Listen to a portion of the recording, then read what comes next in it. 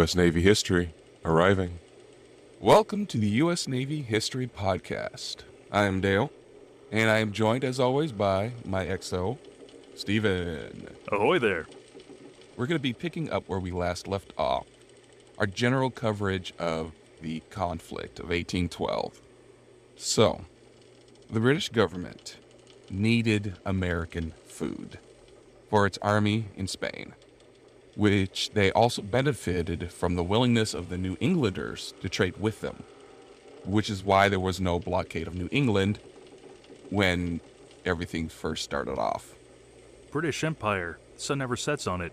They couldn't be getting their produce and grain from other colonies? Oh, I'm sure they did, but not in the amount that they were getting from the U.S. Okay. We were such a breadbasket that we were able to, feed literally nations. The whole fertile land thing. Gotcha. Okay. Plus, one of the only areas that weren't in eternal conflict at the time. Yeah, that's an excellent point. Napoleonic Wars are still going on. Which is why they needed the foodstuff in Spain. Exactly. So the Delaware River and Chesapeake Bay were declared blockaded December 26th, although illicit trade was continually carried on by collusive captures arranged between American traders and British officers. American ships were fraudulently transferred to neutral flags, and then the U.S. government was eventually driven to issue orders to stop this illegal trading, which, put a further strain on the commerce of the new country. So they were doing the 19th century equivalent of using a VPN in order to trade with the British. Yeah, that's a good way of looking at it. Flag changing. I never, before working with you, would have assumed it was so diverse in its applications.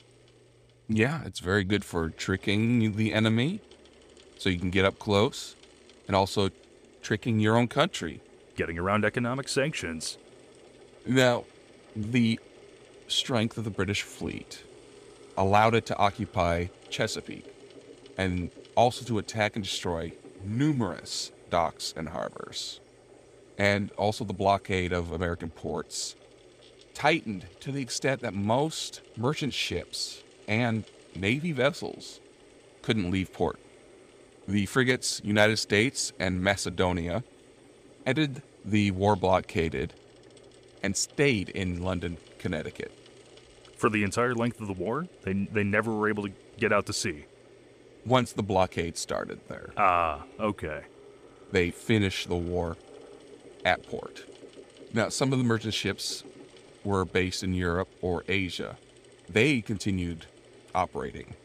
Others, mostly from New England, were issued licenses to trade by the Admiral Sir John Borlase Warren, who was Commander-in-Chief of the American Station in 1813, which also allowed Wellington's army in Spain to receive American goods and to maintain New England's opposition to the war.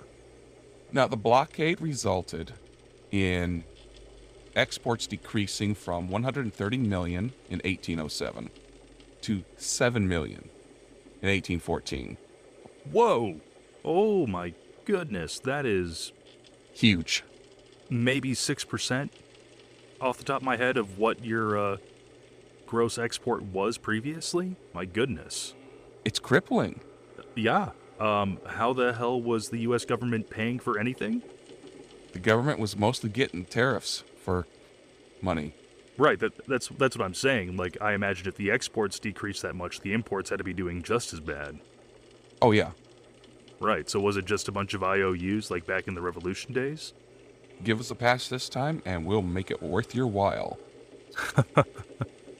Now, ironically, most of these exports were food. Where do you think they went?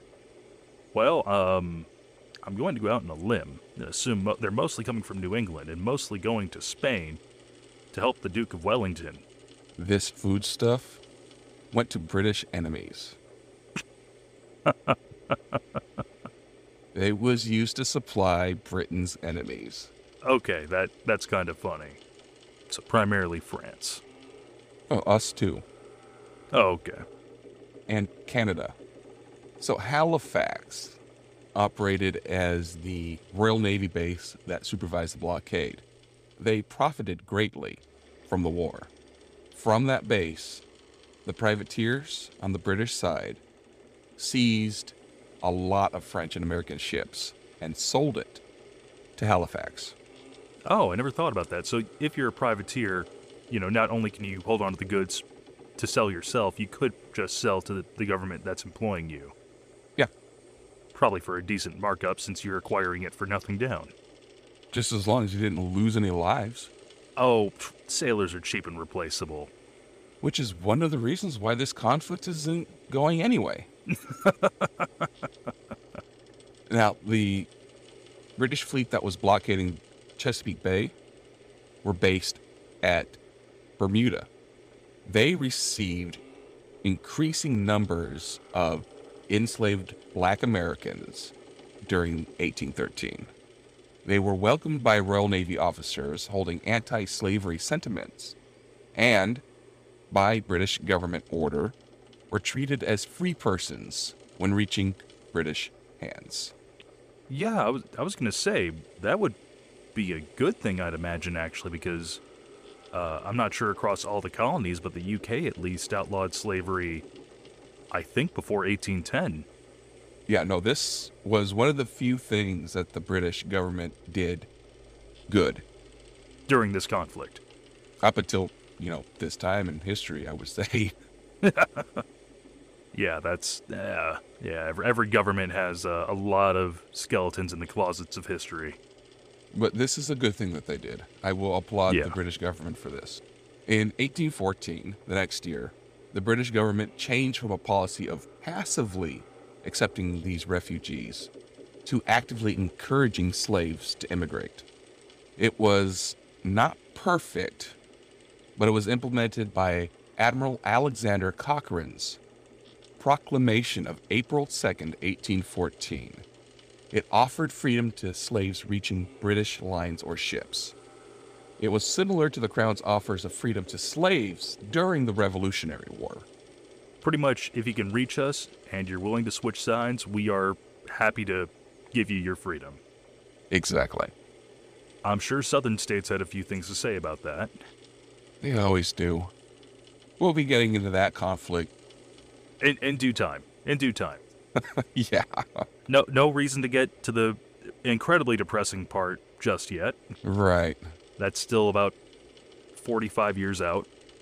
Thousands of enslaved Americans went over to the British with their families during the 2 years from March 1813, a migration known as the Black Refugees. Then from May 1814, younger men volunteered and were recruited into a new Corps of Colonial Marines, initially based on occupied Tangier Island in the Chesapeake.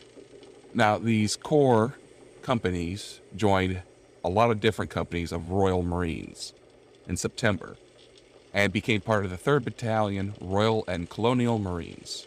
Now, these colonial marines compared to Royal Marines, just a name difference, or were they taking that moniker because they have gained a lot of experience fighting in North America? Just because they were identifying them from the colonies. Okay. So they earned a lot of praise from their commanders. These freed men fought for Britain all across the Atlantic campaign, including the Battle of Bladensburg. They're the ones that attacked Washington, D.C. and Baltimore. Now, they also had garrison service in the new Royal Navy dockyard at Bermuda after the conflict. Then these guys settled in Trinidad in August of 1816. Now, 700 of these ex-Marines now were given land and organized villages according to their military companies in the area that has been since known as the Company Villages. Also, a small number of other freed Americans were recruited into the 2nd West India Regiment. Of these men, the British settled most with their families in Nova Scotia and New Brunswick. Well, of those that did not enlist. In 1815, the British resettled 200 black American slaves from the Gulf of Mexico area over to Trinidad. I can't say I'm familiar with that location. Is that another Caribbean island? Trinidad is the larger and more populous of 2 major islands, the other being Tobago. They lie 6 to 7 miles off the northeastern coast of Venezuela, which, is on the continental shelf of South America. Right. Huh. Well, today I learned where a certain island is. So back then, Maine was part of Massachusetts. Mm-hmm. It was a base for smuggling and illegal trade between the U.S. and the British. Until 1813, this region was really just quiet, except for privateer actions near the coast. Now, in September, there was a big naval battle when the Enterprise fought and captured the Royal Navy brig Boxer off Permaquid Point. Now, the first British assault in this area came in July when Sir Thomas Masterman, what a name, That is well done. I think you win this conflict just for best last name. well, his last name's Hardy, but that's a Oh! wonderful middle name. I mean, he probably just introduced himself as Masterman. I would. Tell me a story, Papa. All right, I will tell you about Masterman and how he beat the crap out of those Yankees. Yay! Yep, he took Moose Island, and he did it without firing a shot. Did he go to the island and sway the mooses to the British cause? He probably just shouted from the ship, "I am Sir Thomas Masterman. Surrender to me." And then the entire garrison at Fort Sullivan surrendered. All right, well, we found the British Captain Britain of 1812, I guess. I like this guy.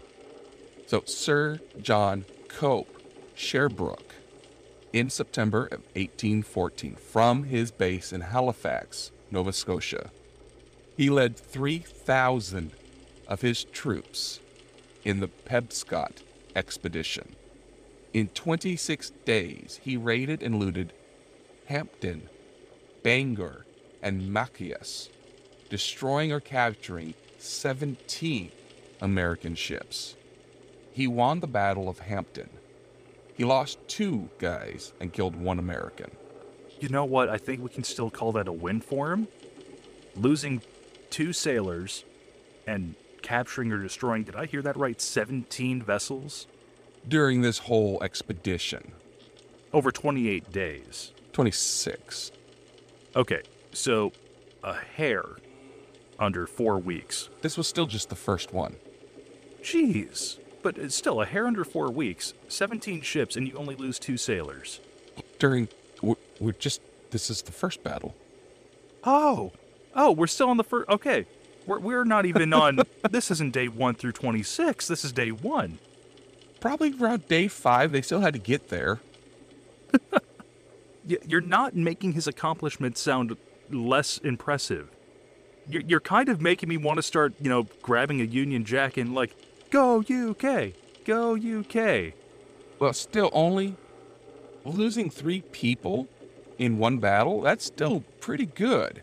Yeah, no, I'm just saying, we got Captain Masterman and his Moose Brigade, and now we have a guy who is effectively doing a British equivalent on this to what the Japanese did in Pearl Harbor.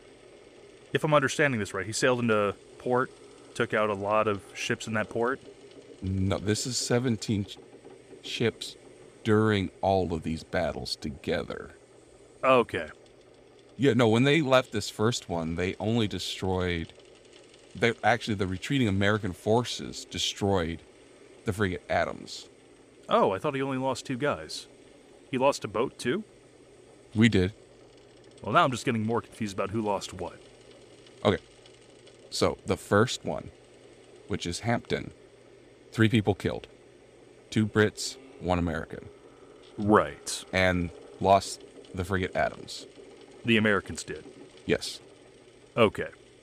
And then the British occupied the town of Castine, which is the most eastern Maine area, and they kept it for the rest of the war. And then, the Treaty of Ghent returned it back to the U.S. afterwards. Right.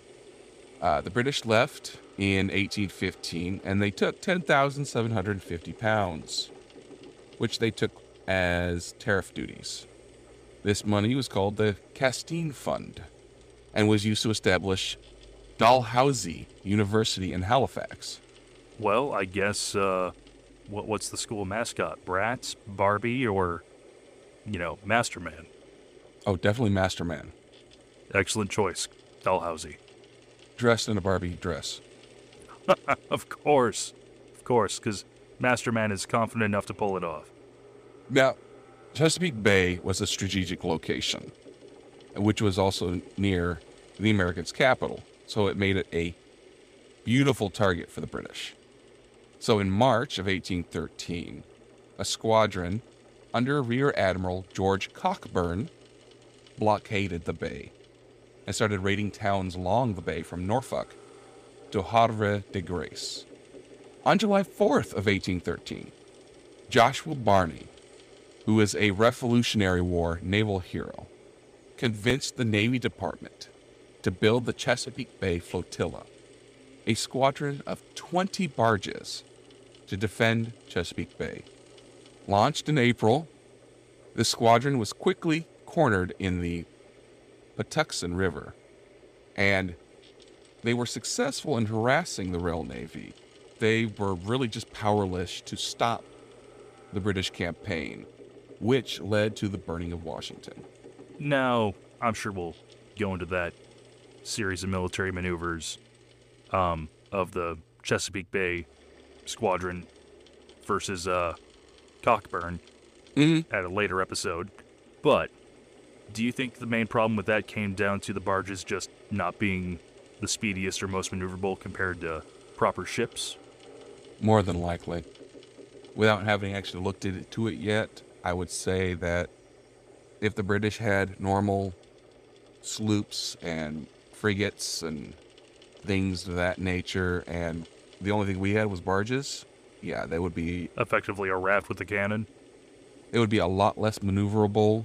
They would not have the armament or the shot capacity to just do much against ships of the line. So this expedition, led by Cockburn and General Robert Ross, was carried out between August 19th and 29th, 10-day period in 1814, and as the result of the hardened British policy of 1814. So as part of this, General Warren had been replaced as commander-in-chief by Alexander Cochrane, with reinforcements and orders to force the Americans into a favorable peace. The governor-in-chief of British North America, Sir George Prevost, had written to the admirals in Bermuda calling for retaliation because the Americans sacked York, which is now Toronto. A force of 2,500 soldiers under General Ross had arrived in Bermuda aboard HMS Royal Oak, 3 other frigates, 3 sloops, and 10 smaller vessels. They were released from the Peninsula War by British victory, and the British, they intended to use them for diversion raids along the coasts of Maryland and Virginia. But because of Prevost, they decided to employ this force together with the Navy and military units already on the station to strike Washington, D.C. Yeah, that's a pretty effective attention getter. So the Secretary of War, John Armstrong, he insisted that the British would attack Baltimore rather than Washington. What was he basing that claim on? He was just an idiot. Because the British Army was obviously on its way to the capital. Now, they also had an inexperienced American militia congregated at Bladensburg in Maryland to protect the capital, but they were routed in the Battle of Bladensburg, opening this route to Washington. On our part, it was just gross mismanagement, terrible performance, and essentially overthinking everything. Like, oh, they're bluffing. That's a diversion. The real thing's gonna be coming way over there. Yeah, I know they're putting everything here, but that's a diversion. The real force is coming somewhere else. Yeah, the British were able to outsmart these guys. And then the militia that they put in place to protect Washington, D.C. were inexperienced and, ran at the first sign of trouble. So Dolly Madison saved valuables from the presidential mansion, while the president, James Madison, was forced to flee to Virginia. The British commanders, when they got there, they ate the supper that had been prepared for the president before they burned down the presidential mansion.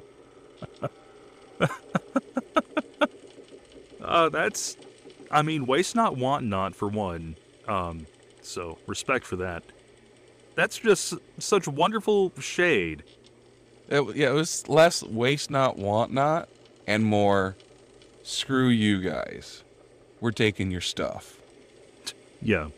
Oh, how splendid. You had your servants prepare a meal for us. Well, it would be rude of us not to partake before burning your home down. Well, I would have preferred my steak a little rarer, but adequate. So as you can imagine, morale was reduced to an all-time low. Yeah. The British, these guys viewed their actions as retaliation for destructive American raids into Canada, most notably the burning of York. Now later, the same evening as this happened, a huge storm swept into D.C., sending a few tornadoes into the city, which caused more damage, but it also extinguished the fires. Yay! Go tornadoes. Yeah, we did it, Mother Nature. We saved D.C. By destroying other parts of it. Yeah, what's left? The swamp, of course. The naval yards, as I mentioned before, were also set afire. That makes sense. At the direction of U.S. officials. But what? They wanted to prevent the capture of naval ships and supplies.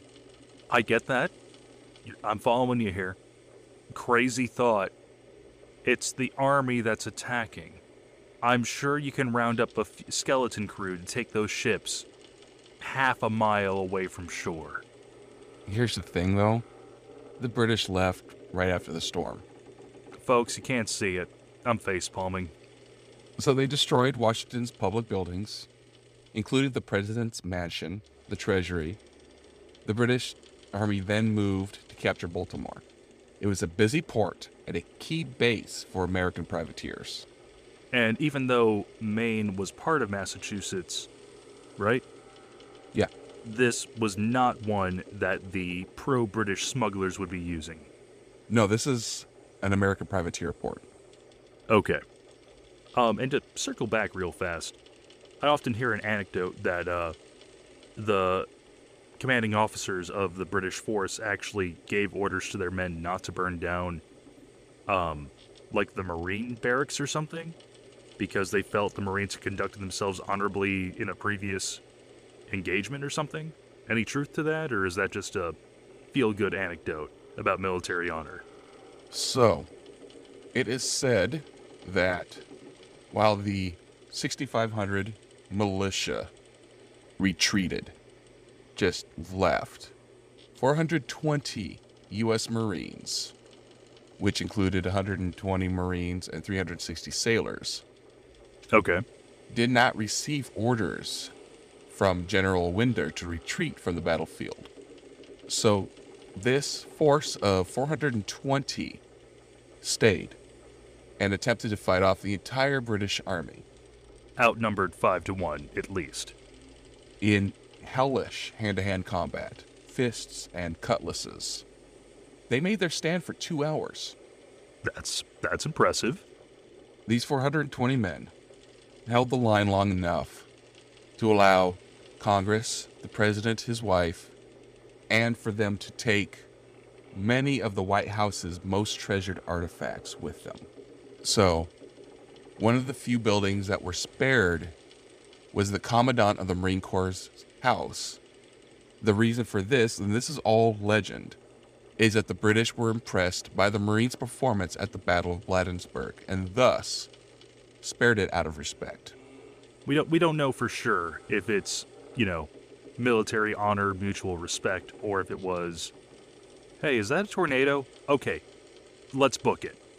Well, some historians do say that it is likely that it was just overlooked in the chaos of an entire city burning. So, it is confirmed it didn't burn, but we don't exactly know whether that was intentional or not. Either it's out of respect, or they just missed it. I mean, either way, I'm sure the Commandant was happy. If he survived. If he survived. So, Baltimore? Yeah, Baltimore. So that battle began when the British landed at North Point, which they were met by the American militia. So an exchange of gunfire began, and casualties on both sides. General Ross, he was killed by an American sniper while he was trying to rally his troops. And then, the sniper was killed just a second later. Aw. But the British did withdraw. If the officer in charge of the overall campaign is taken out, that does put a damper on the overall momentum of your engagement. Unless he wasn't liked. I do suppose that would complicate, troops feeling conflicted about staying or withdrawing, yeah. Now, the British, they also attempted to attack Baltimore by sea on the 13th. But they were unable to reduce Fort McHenry to rubble at the entrance of the harbor. This battle of Fort McHenry was really no battle at all. Now, the British guns, they had a range on the American guns, and they stood out of the U.S. range. And then they bombarded the fort. And of course, the Americans couldn't return fire because they were out of range. They were supposed to coordinate with a land force, but from this distance, coordination was impossible. So the British was like, no, we're done. We're leaving. So Baltimore did the lights out thing, where they extinguished all the light in the evening. And the British bombarded that fort for 25 hours. The only light that was being given off were the exploding shells over that fort, illuminating the flag that was still flying over the fort. This is where Francis Scott Key wrote the Star-Spangled Banner. None of these actions of the Chesapeake campaign were deemed worthy enough to the British for a British Army medal clasp. But participants in the attack in Washington were paid prize money by the War Office. So they didn't get any medals, but they got cash. And at the end of the day, I think they're happy with that. But I am a little surprised that they didn't offer medals because while the Chesapeake campaign ultimately didn't really do anything in the grand scheme of things, you burned down and completely emptied the opposing nation's capital. I feel like that's worth a shiny piece on your chest. No, the only time the clasps were offered was for Fort Detroit, Chattanooga, and Chrysler's Farm. Okay, I'm not going to pretend that makes any sense at all to me, but I'll just smile and nod. But in addition, prize money arising from the booty captured by the expedition in the River Patuxent at Fort Washington and Alexandria was paid in November 1817. 3 companies of Marines received these payments. Do we know how much it was? We do. A first-class share was worth 183 pounds. And that works out to roughly 16,680 pounds and 73 pence. in 2021 dollars? Now, a 6th class share, which was what a ordinary Marine would receive, was worth £1. No. What? That's... You could get 2 tanks of gas. 91 pounds and 15 cents. Now, there was a second payment in May of 1819. And how much was that? A 1st class share, £42. Okay, that is about 3,828 pounds and 36 pence. Now, the ordinary soldier, Don't tell me another pound. 9 pence. Which, that is like 8 pounds and change. My goodness. Average foot soldiers just get screwed over consistently, don't they? Traditionally. It's tradition. Well, from a terrible Yankee to the ghost of Redcoats past, you guys got screwed, I'm sorry. Even now, your basic rank in the military is E1 to E3. These are the majority of your fighting men and women. These are also the lowest paid people in the military. So, it's still going like that nowadays. That's just crazy to me that it's such a low payment for taking out the opposing nation's capital. So, Jefferson said that Canada could easily be overrun. I recall that being stated. We just have to march. It's a matter of marching, he said. And many loyalists had migrated to Upper Canada after the Revolutionary War. There was also significant non-loyalist American immigration to the area due to land grants for immigrants. And the U.S. assumed that these guys would favor the American cause. But no, they didn't. I mean, you're literally marching into their home and saying, "We're rescuing you." From what? So in pre-war Upper Canada, General Prevost was in the very unusual position of having to purchase provisions for his troops from the Americans. This Oops. weird trade persisted, well, throughout the entire war, in spite of the U.S. government trying to stop it. Lower Canada... Listen. Oh, yeah. Listen, I hate you. I hate everything you stand for. But you got money, and I have goods. Let's make this happen. I will pause shooting you in the face just long enough to take your money to give you food. What's target practice if they starve to death? Exactly. I mean, you've got to have be a challenge. Let them shoot back. Keeps your men on their toes. Yeah. Now, in Lower Canada, there was a huge population. It was a lot more people there than in Upper Canada.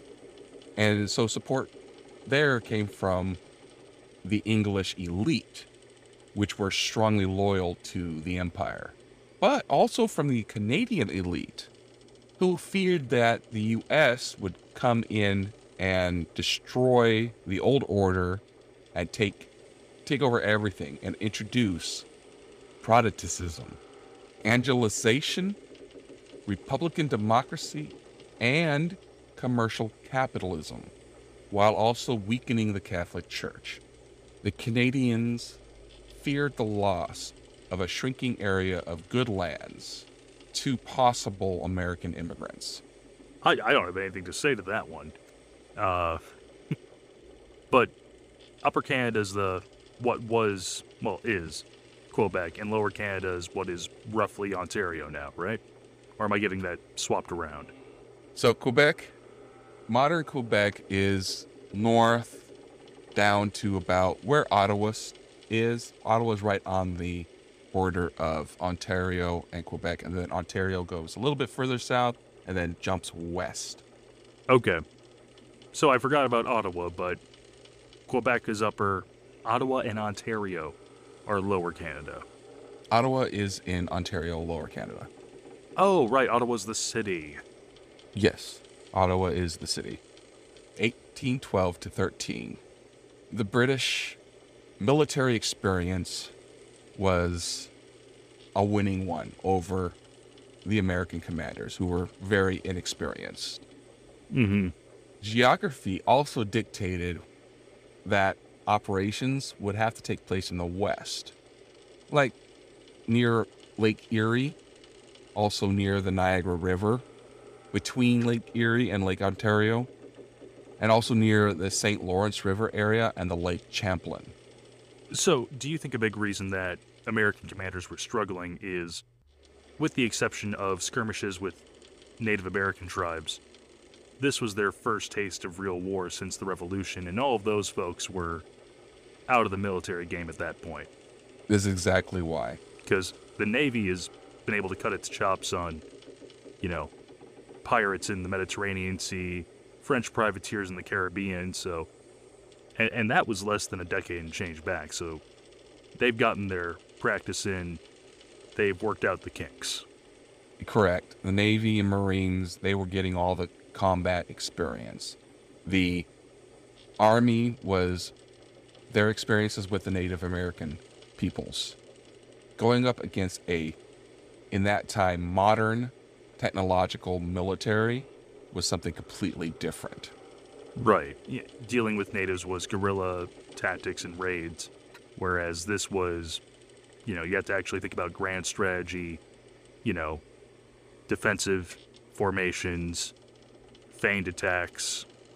Yeah, a lot of that, plus the weaponry itself. With the Native Americans, you had bows and arrows, tomahawks, a lot of hand-to-hand fighting. If they had muskets, it was, acquired either through British suppliers or other traders, but not every tribe, and if the tribe had them, not every member of the tribe had muskets, most likely. Right. And another contention for this war is because the British kept arming the Native Americans. So because of the geography, the focus was a three-prong attack by the Americans in 1812. They were trying to cut the St. Lawrence River through the capture of Montreal and Quebec, which would have made Britain's hold in North America unsustainable. The U.S. began operations on the western frontier because of the general popularity of a war with the British, who had sold arms, again, to the Native Americans, opposing these people. Now, the British scored an important early success when their detachment at St. Joseph Island on Lake Huron learned of the war declaration before the American garrison at the trading post at Manatac Island in Michigan. So a small force landed on the island July 17th and mounted a gun overlooking that fort. The British fired one shot from this gun, and then the Americans were completely surprised and surrendered. And this early victory encouraged the Native Americans, and large numbers moved to help the British at Amherstburg. This island totally controlled access to the Old Northwest, which gave the British control of this area. But more vitally, a monopoly on the fur trade. Yep, the Hudson Bay Company was a very, very profitable enterprise for quite some time. Now, an American army under the command of William Hull invaded Canada July 12th, and his forces were mainly composed of untrained and ill-disciplined militiamen. Remember this? What could possibly go wrong? Now, once on Canadian soil, Hull issued a proclamation ordering all British subjects to surrender, or, quote, "the horrors and calamities of war will stalk before you." You're doing a really, really bad job of making us look like the good guys here, man. It gets worse. Oh no. Oh no. He also threatened to kill any British prisoner caught fighting alongside a Native American. I sincerely cannot wait to hear the details of his self-inflicted demise, frankly. Yeah, this proclamation, it helped stiffen the resistance to American attacks. This is why you put points in persuasion and intimidation, folks. If you just go intimidation, it doesn't always work. Yeah, but intimidation's a lot more fun. If you're a murder hobo. No, you just gotta be big. You don't have to murder to be intimidating. No, but you have to be able to back it up. That's And this guy clearly cannot. Well, he didn't take any artillery, that's for sure. And he was also very badly supplied. He had to fight just to maintain his own lines of communications. So a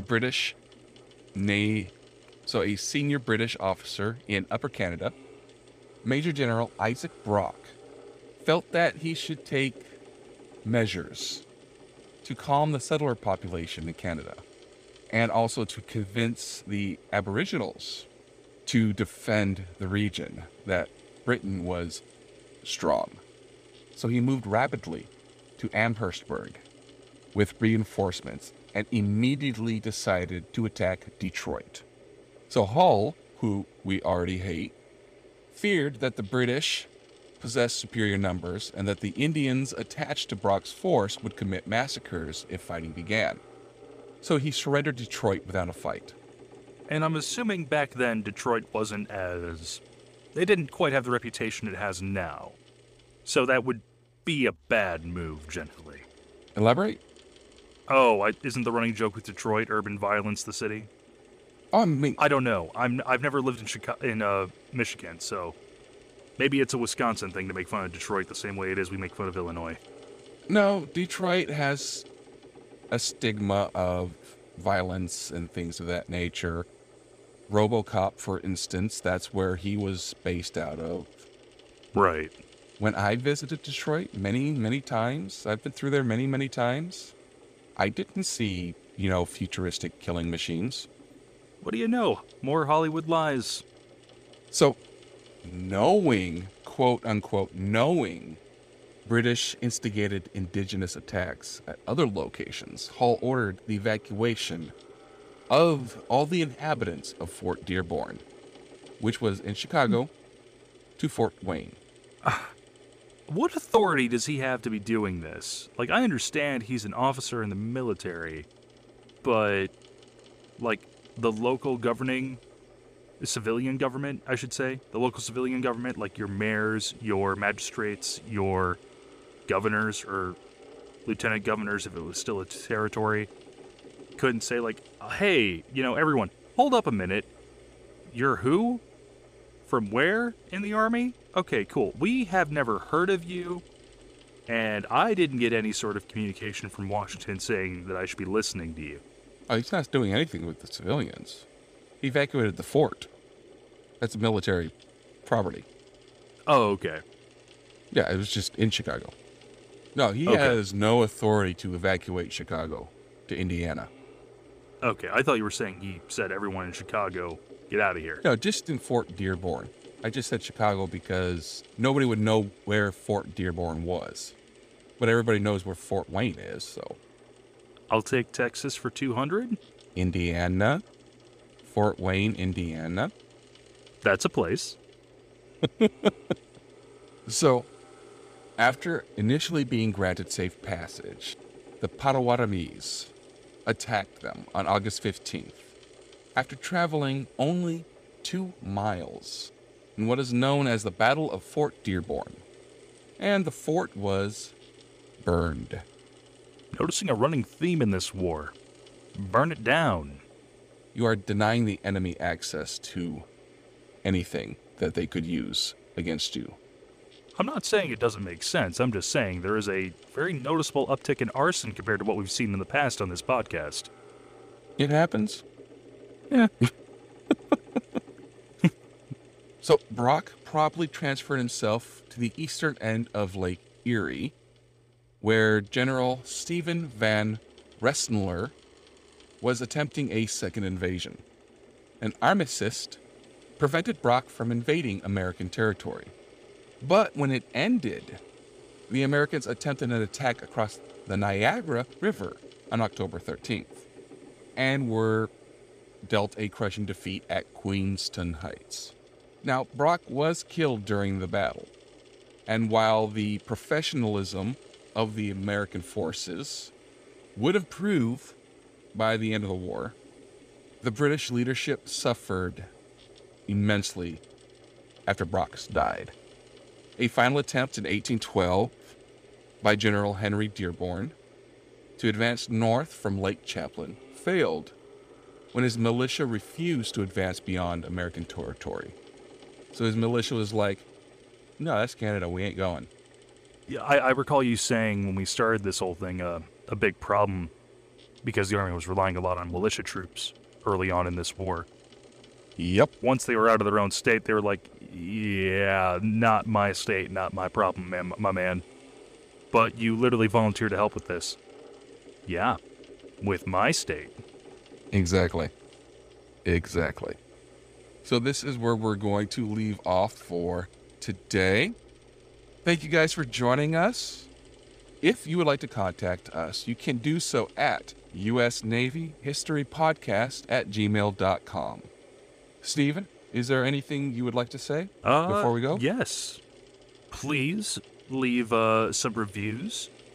5 stars is preferred, but we honestly value your honesty on whatever podcast app you choose to listen to us on.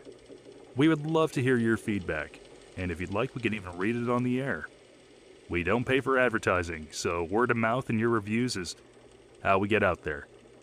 All right, and while Stephen goes and changes out all the batteries in the sound-powered phones, we will see you guys next week. Now, wait, are these Ds? Triple A's? What do you mean I have to go to the shore of AAA to replace these?